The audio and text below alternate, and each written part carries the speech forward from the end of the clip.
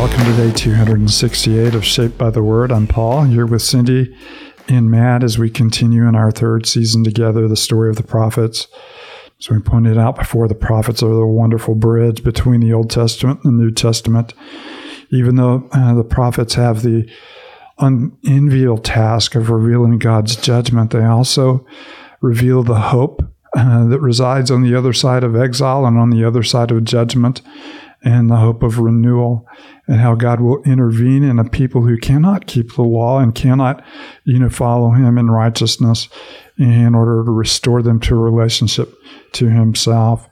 As we continue through Ezekiel, we are in a part of Ezekiel that is very common to the prophets, the pronouncement of God's, just judgment on the people. You see His holy character at display, and this is the way that God has revealed Himself, to us from the very beginning as one who is gracious and compassionate, slow to anger and abounding in faithfulness, yet He will not leave, the guilty unpunished. Because of who He is, He must act decisively against sin and rebellion, and the sin and rebellion, of God's people has reached the very peak that the peoples before them who were expelled from the land because of the vileness of their conduct and their idolatry, Israel's has reached the same pitch and the same level. And so now God is acting against His own people who He has graciously brought into the land. So we pick up, with Ezekiel chapter 14 and verse 12. Before we do, as we always do, we offer ourselves in the moment to the Lord. We want to hear from the Lord. We want to see the Lord. We want to have our affections turned toward the Lord.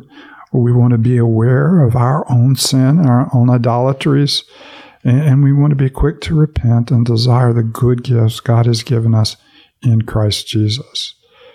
Heavenly Father, thank You for the beauty of Your Word. There are words in Your Word that are hard to read and hard for us, to even look upon. But we thank You that You are a righteous God, and we thank You that far from simply being a God of judgment, You are a God who offers mercy and grace to all who would call upon You. And so as we read these words, we are thankful for the cross of our Lord Jesus Christ and how we have escaped judgment through Him. It's in Your holy name we pray. Amen.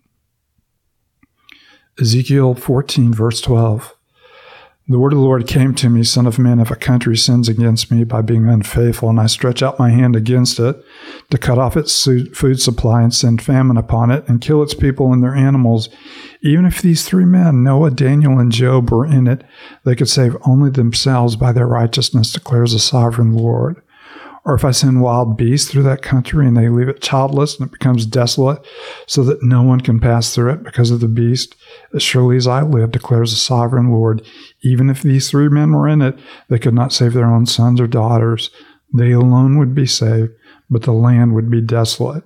Or if I bring a sword against the country and say, let the sword pass throughout the land, and I will kill its people and their animals, as surely as I live, declares the sovereign Lord, even if these three men were in it, they could not save their own sons and daughters. They alone would be saved.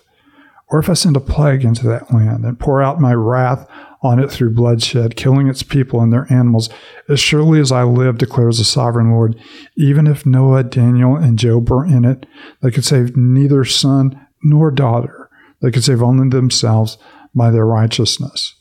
For this is what the sovereign Lord says, how much worse will it be when I send against Jerusalem my four dreadful judgments, sword and famine and wild beast and plague, to kill its men and their animals.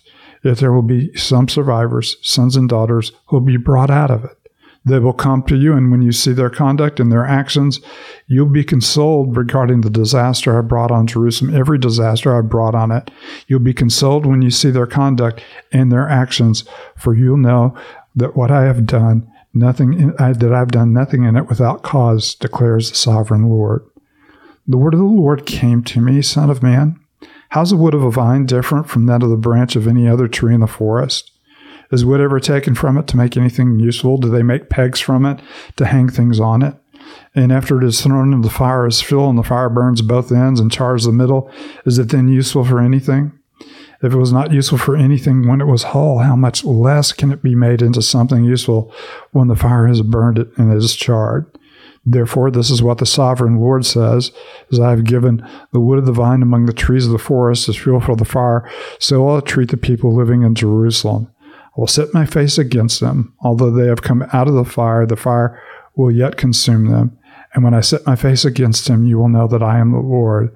I'll make the land desolate because they have been unfaithful, declares the sovereign Lord. It's quite an image. Israel was often referred to as the vine of the Lord's vineyard. And of course, you have that same image whenever Jesus speaks of being the true vine. Mm-hmm. And of course, one of the things that about the wood of a vine is it's nothing you could turn into a table or to a chair or to any kind of furniture. Matter of fact, God says you can't even really make a peg out of it. It's even worse when it's already gone through the fire. Mm-hmm. It's the only use really is to kind of kindle a fire and to start a fire. And if you pick a charred limb out of it, it's even less useless. And here is the picture of God's judgment, His final judgment on His people. And we're reminded even in Jesus, story of the vine and branches, that some branches are picked up and thrown into the fire because of their refusal to bear fruit and to be, part of it. So we have three famous men. We have Daniel and Job and Noah, known for their righteousness. And, of course, God says, even if these three men were present in the city, their righteousness would save them, but it would not save the city. It would not save their sons and daughters, nor would it save a single son and any single, daughter.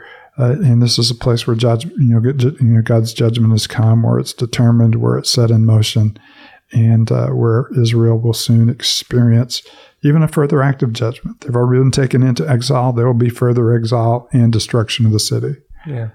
That leads us to even think about how inescapable God's judgment is on His people here, especially in light of, you get Abraham interceding for the city of Sodom and Gomorrah. And, when he's interceding for them, he's asking, if there's this many righteous and this many righteous and this many, will you do it? And the Lord's like, well, yeah, even if there's 10 righteous, I will not destroy the city. But here, you have the judgment of God is so certain to land on this city that not even the righteousness of some of these guys we would look at and say, man, they were, paradigmatic when it comes to the righteousness of, what it looks like to live by faith, and to live with righteous lives. God says you won't even escape, if you had, because they're in your midst, judgment's coming.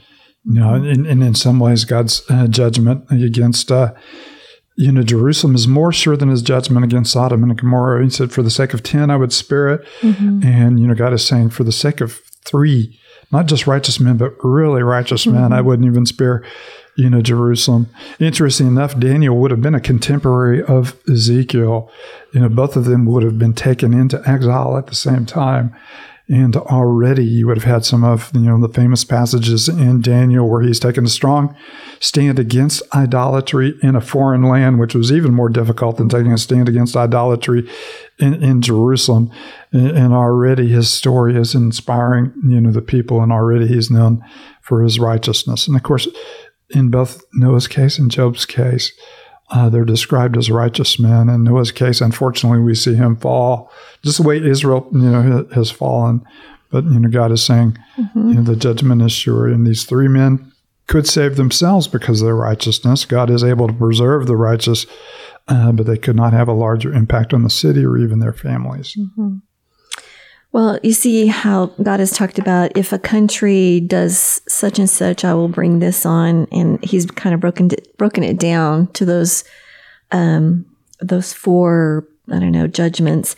But He is kind of saying that Jerusalem will actually receive all 4 in judgment. But what I love is in 25, is it 25, 23, you will be consoled when you see their conduct and their actions, for you will know that I have done nothing in it without cause, declares the sovereign Lord. So it's just a reminder that God is not a God who is just, grumpy, just kind of like, having a bad day and is just going to set somebody in their place, but that God has purpose behind, his punishment and his righteousness and the way he acts. I mean, he's doing it very purposefully. And while we don't understand it, we can be consoled by that. God is not arbitrary. Right. The way that for indeed he is are, who can be capricious and, in their favor, and capricious also in their disfavor. He's a God who is acting, righteously because of his holy character. He must, punish sin. And, a lot of times, we will look at a situation and say, this really doesn't deserve judgment. And what he's talking about here is, it almost feels, that, God's judgment ought to be complete because the people have been brought into exile. But Ezekiel's telling them, no, there's still more judgment. They've been brought out of the fire and they'll go back through the fire again. He said in, chapter 15.